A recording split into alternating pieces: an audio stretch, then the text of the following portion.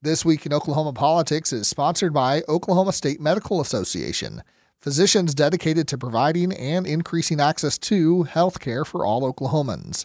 More on its vision and mission at okmed.org. I'm Michael Cross, host of the KOSU Daily Podcast. Every weekday, I bring you the biggest Oklahoma stories of the day with reporting and analysis from our team of journalists and partners. Get the news you need to start your day in less than 10 minutes. Find the KOSU Daily in your podcast feed and subscribe now.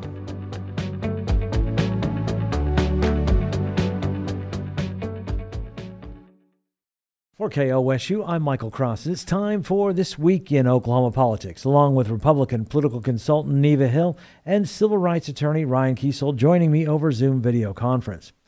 The state Senate gathered on Monday to override Governor Stitt's veto on tribal tobacco compacts. Senate Bill 26X would have extended the compacts until December of next year, but the override attempt fell one vote shy of the 32 needed to override Stitt's veto. Senate President Pro Tem Greg Treat says he has the votes to override. So, Neva, what happened here? Well, I think what happened was the problems you always have during summer when you're trying to get enough folks back at a designated time and hour to take care of business. And in this instance, they were one vote short of what they needed. But there were 9 members that were excused for various reasons on that day. So I think Pro Tem Treat has been very emphatic about the fact that there will be another time, and they will come back and they will override. I mean, he says that with some certainty, and I think the prospects, just given the fact that they were only one vote shy this week, certainly kind of reflects that possibility.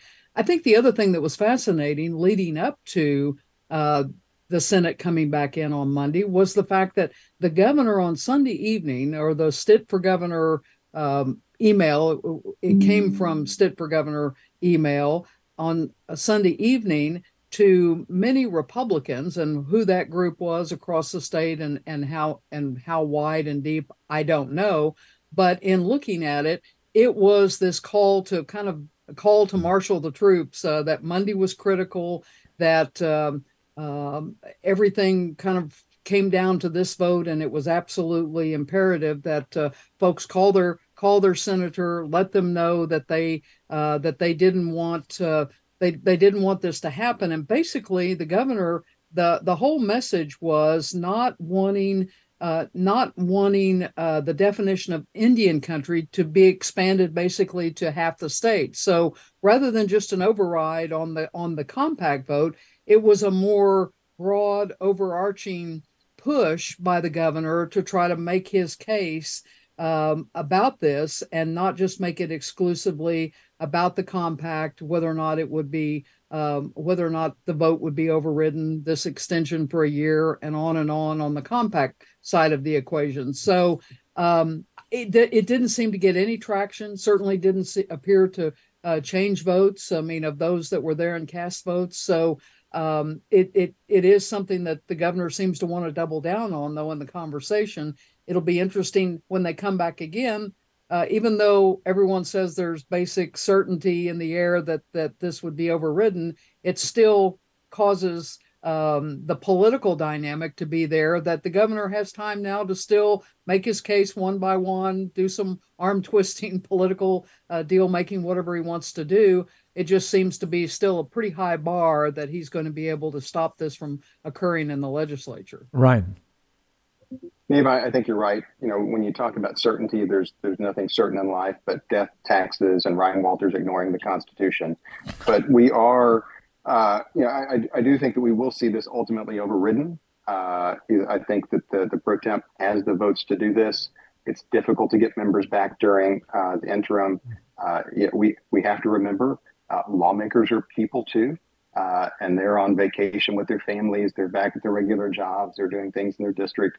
And, to fall one vote short is tough. Generally, if you think that they must have thought that they had the numbers, I think, otherwise they wouldn't have put it on the board.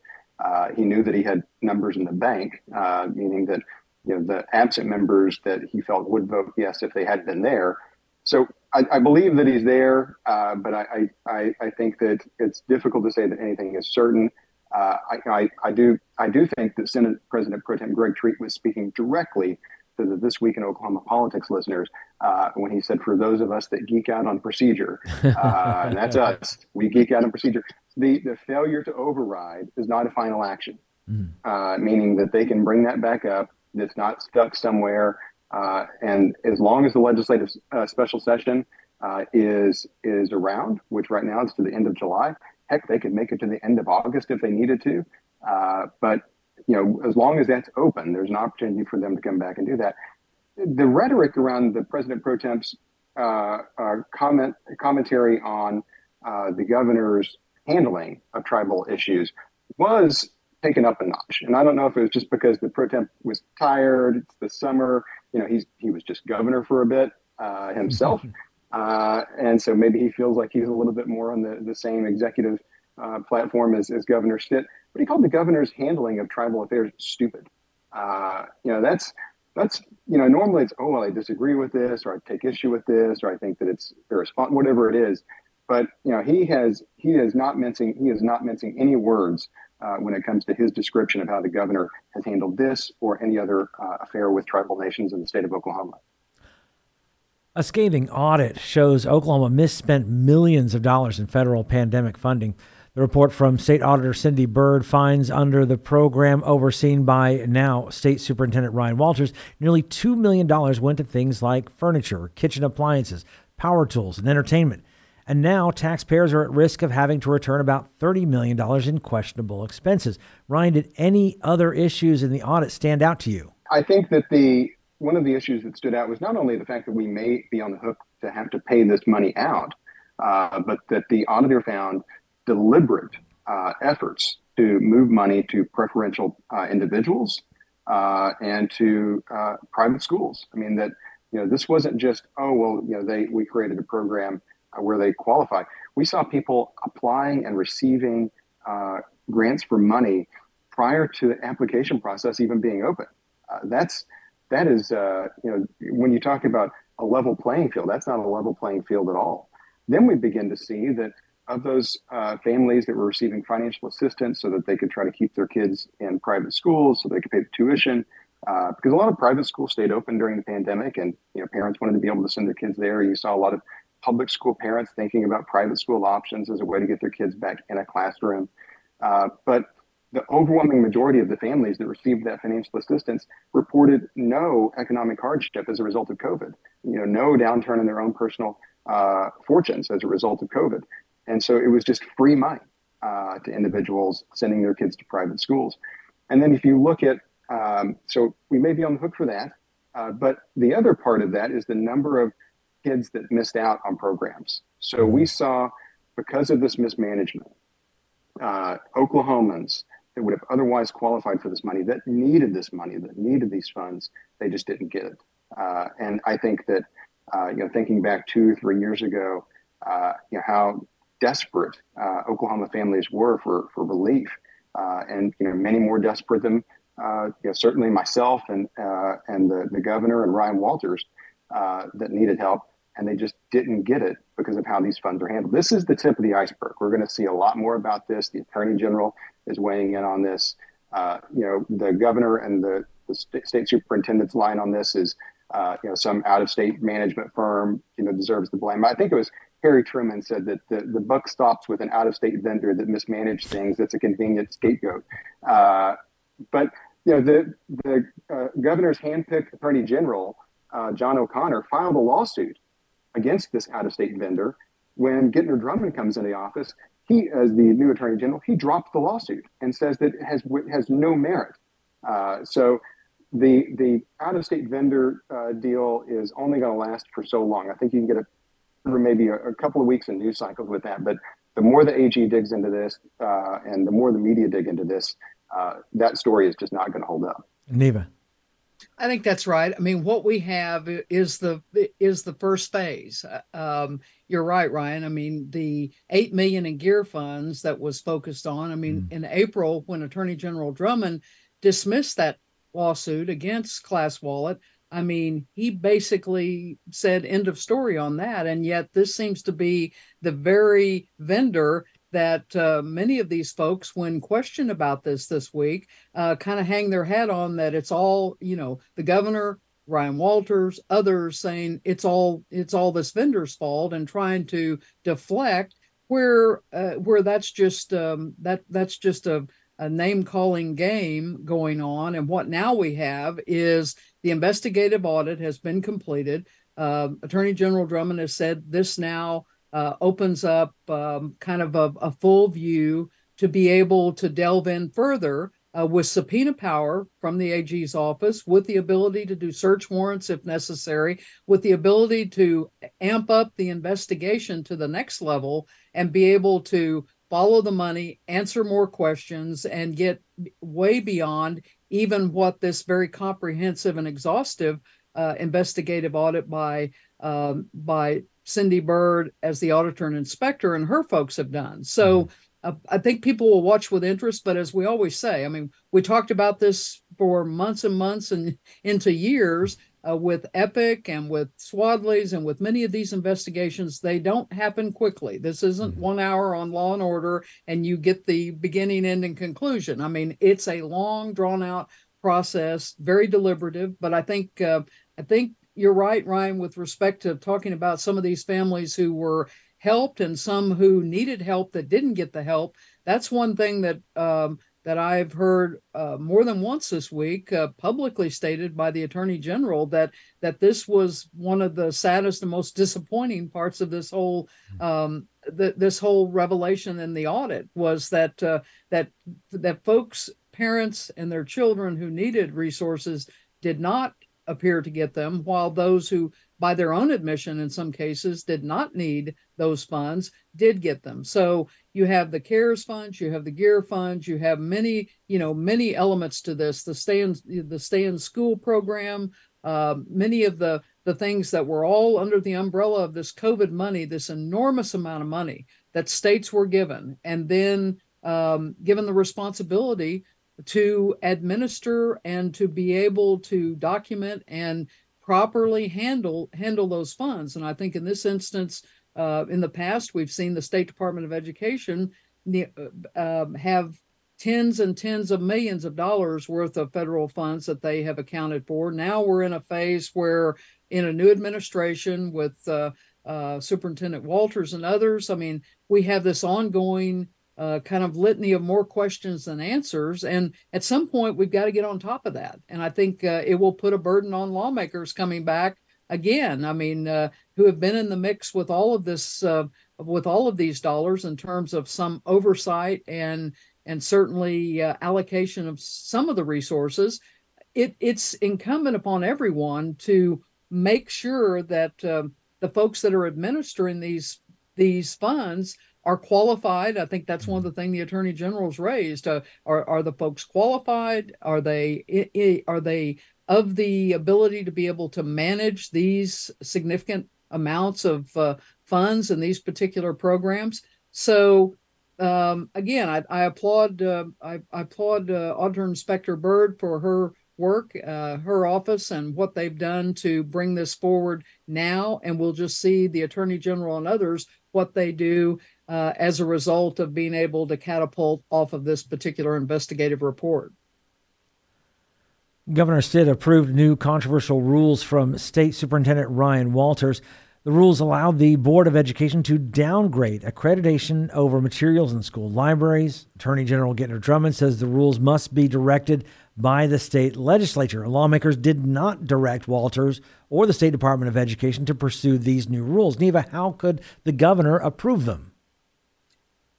I think a lot of people certainly have asked that question. And I think, again, we're in a place where people seem to be making their own determination what they want to follow or what they believe the rules or the structure is. And it just adds for controversy, potential lawsuits, all kinds of problems, and really doesn't address what appears to be a significant problem. I mean, the issue is more just a continued elevation of a culture war dialogue than it is about specific problems in school districts or in education per se in the state of Oklahoma. And I think out of this, we get back to the very question of local control that we've talked about before, even on this program.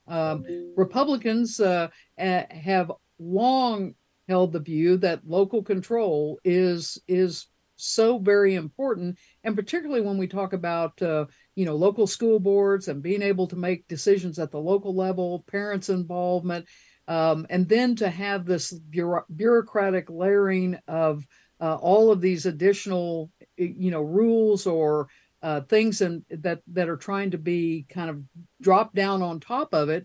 It just seems like it's a problem, that doesn't appear to be a big problem to a lot of parents in Oklahoma. Even at the meeting, most of the folks that were there were not there supportive of what was going on. They were there to speak against what was going on and to articulate their views. So I think Oklahoma's getting mired somewhat in some of this conversation that seems to be going nowhere, and it can be problematic. In Utah, this year in their session, they have passed an obscenity statute that basically talked about removing graphic, violent, or sexual content from their school libraries.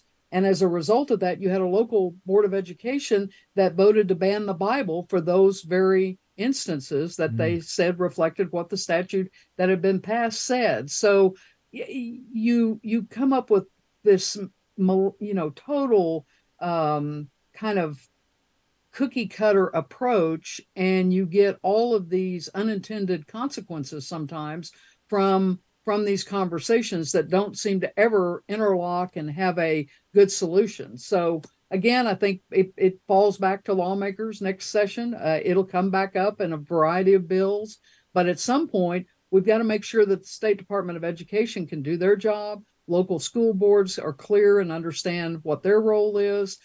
Teachers and superintendents and school districts understand, and librarians what the rules are, what they need to follow that is concrete and black and white, so they can all understand it. And I think it's regrettable that we continue to have these conversations that seem to be a conversation with no solution. Right.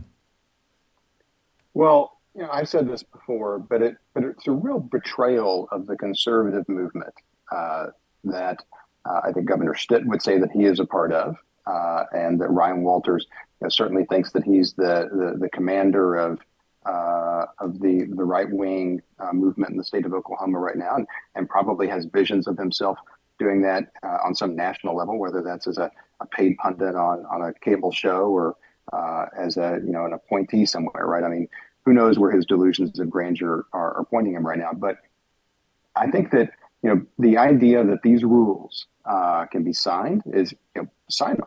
You just can't enforce them.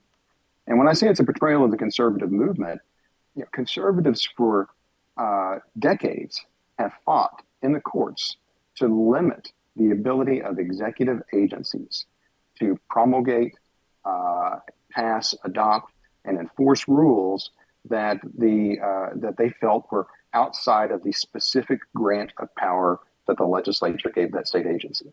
That's exactly what Gittner Drummond, the Attorney General, said in his formal opinion, that the state agencies can't do something unless the legislature tells them that they can do it. And that is a very conservative principle. I think liberals, and this often, whenever you see this in federal courts, it often played out in the context of, say, the Environmental Protection Agency, or the interpretation of something like the Clean Water Act. The liberals wanted to see a more expansive view of what that meant, so that they could pass more rules that would restrict certain types of activity to protect the environment. And conservatives argued over and over again, and were very successful and have been very successful in federal courts at reining in the discretion that agencies are able to use.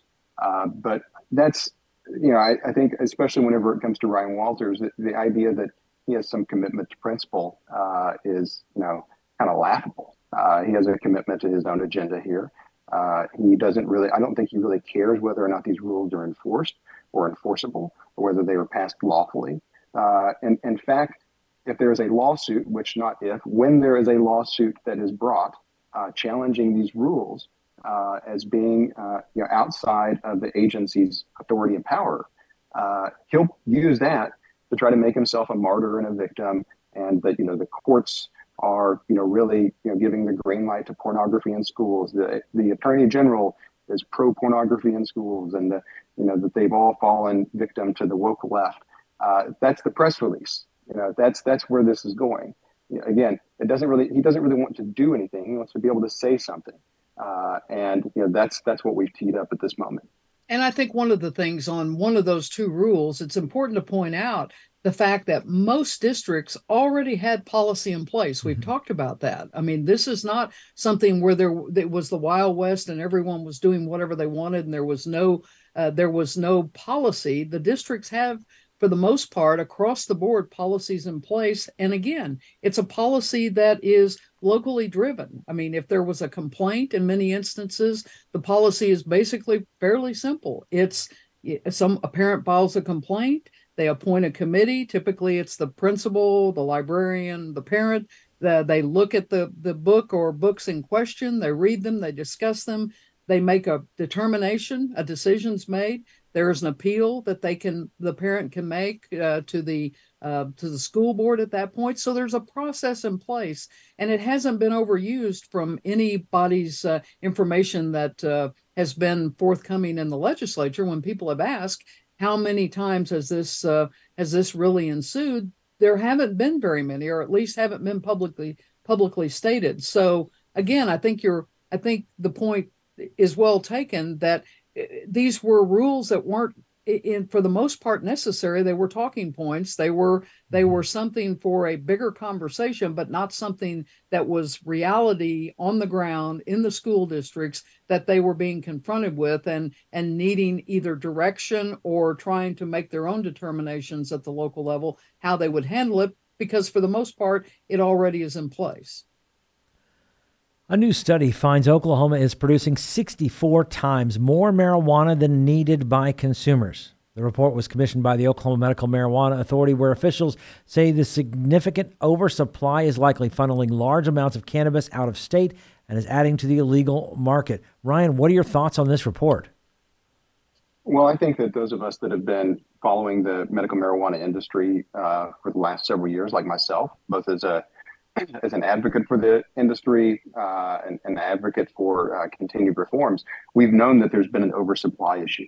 The fact that we have this oversupply issue is one of the reasons that I felt so strongly that State Question 820 was necessary for the state of Oklahoma, because you had an enormous amount of supply of medical marijuana in the state of Oklahoma, but only 10% of Oklahomans have medical marijuana cards. And so you have a very limited group of legal consumers that can purchase that product. So that's done a couple of things. One, it's created a real problem for those businesses out there that are doing everything that they can to follow the law. They're crossing all their T's and dotting all their I's, and they're doing it twice just to make sure that they're in compliance. And I want to say that we hear a lot about the illegal, illicit marijuana trade. I don't want to say that doesn't exist. It certainly does. But for the most part, if you look at business licenses in the state of Oklahoma right now, businesses that are running medical marijuana operations, grows, processors, dispensaries, they are by and large following the law, and they're paying an enormous amount in taxes, and they're benefiting their local communities. They're providing great jobs for the people that are able to work there with benefits and health insurance and stuff like that. There is an enormous positive benefit that the medical marijuana industry is bringing to Oklahoma economically, not even to begin to talk about the medicinal benefits of having it and the criminal justice reform benefits of having medical marijuana program. But because we are limited to selling to only 10% of Oklahomans, that's driven prices way down. It's made it very difficult for legal operators to compete and to stay in business. And as that's happened, we are going to continue to see many businesses that would otherwise have kept their doors open close their doors. I do think that the Oklahoma Medical Marijuana Authority has really stepped up their efforts to do more enforcement of regulation. I think that they're getting better at that. not always perfect, but I know the folks over there. They're incredibly smart, and I think that they are very committed to trying to get this right. And this is a young program. I mean, if you think about the fact we still are ironing out issues and regulating and enforcing alcohol laws, and that's been something that we've been working on for over a century. Mm-hmm. And this is a relatively young program, and we've made a lot of progress in a very short period of time. But yes, we need more enforcement, and we need to do everything we can to make sure that those lawful businesses are able to stay competitive and keep their doors open, because that is the best check that we've got against the black market. Neva. Well, I do think that OMMA was wise to commission this study. I think the fact that the data comes from the state's new seed to sale tracking system, as well as the surveys that they did with many of these 1,300 licensed marijuana users. I mean, I think it is important information. And you're right, Ryan, when you key in on the fact that the enforcement side, I think, is the big issue. I mean, this medical marijuana program has been in place for coming up on 6 years, but the enforcement side, there's still a great need for that, and I think this study basically points to that direction.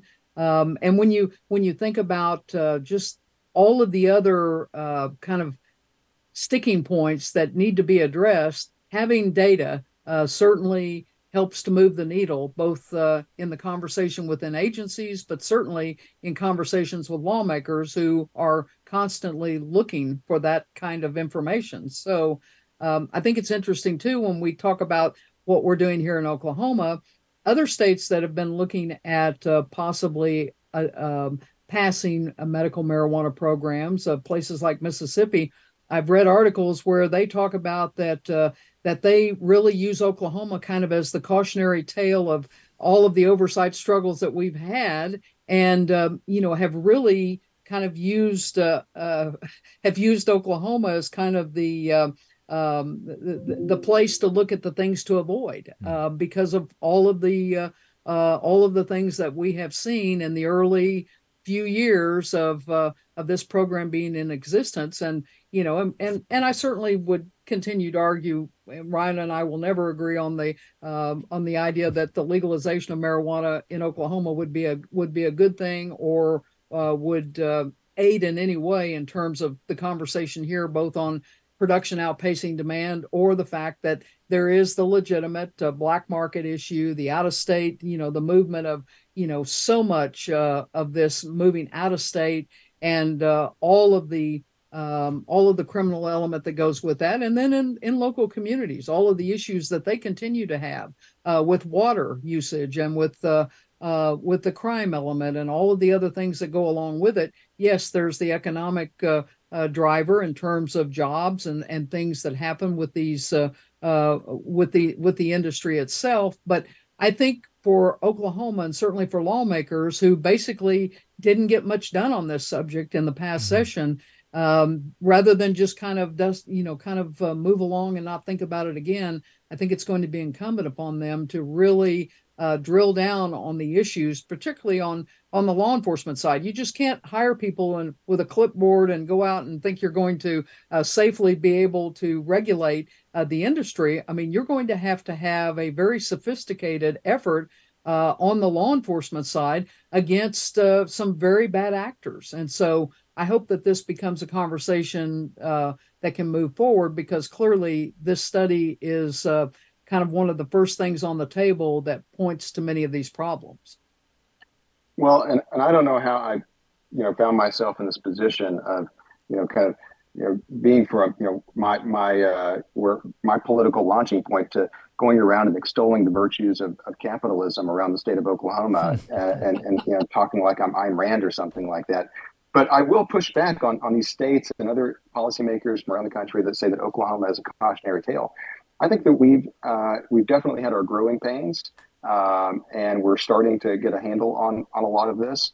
A big part of that is, but the free market element of this has really made us one of the most innovative and competitive markets in the United States. And as marijuana reform continues around the country, Oklahomans and Oklahoma businesses are going to be well poised to be a big player in that. also say that the marijuana industry actors themselves, the good actors, they're the ones that want more enforcement than anyone else. My clients call me all the time, and they want more enforcement. And then, finally, I'll just touch. Neva touched on the data piece, and full disclosure, I represent Metric, the state's seed to sale provider. But getting information and having a closed seed to sale system that allows regulators to track marijuana in the state of Oklahoma better than they've ever been able to. That hasn't even been operational for maybe coming on like right a year at this point. So with that, you add that with the leadership of Director Adria Berry and her team. I feel like we are really on a good path moving forward. I know that local communities are struggling out there with a lot of these issues. Local communities are also the beneficiary of new jobs. They're the beneficiary of a new tax base. And it's, how do we balance those two things and make sure that this program grows in the right direction? And I think that we're in large part headed that way. Ryan and Neva's comments do not necessarily reflect the views of KOSU, its staff, or management. This is the final episode for This Week in Oklahoma Politics for the summer. Ryan, Neva, and I are taking a break for just a couple of months, and we will look forward to returning on September 8th. But you can still catch up on past episodes at KOSU.org or wherever you get your podcasts. Programs like this are made possible through support from KOSU members who are listeners like you. Consider a gift to KOSU in support of This Week in Oklahoma Politics at donate.kosu.org. This Week in Oklahoma Politics is sponsored by Oklahoma State Medical Association, physicians dedicated to providing and increasing access to health care for all Oklahomans. More on its vision and mission at okmed.org.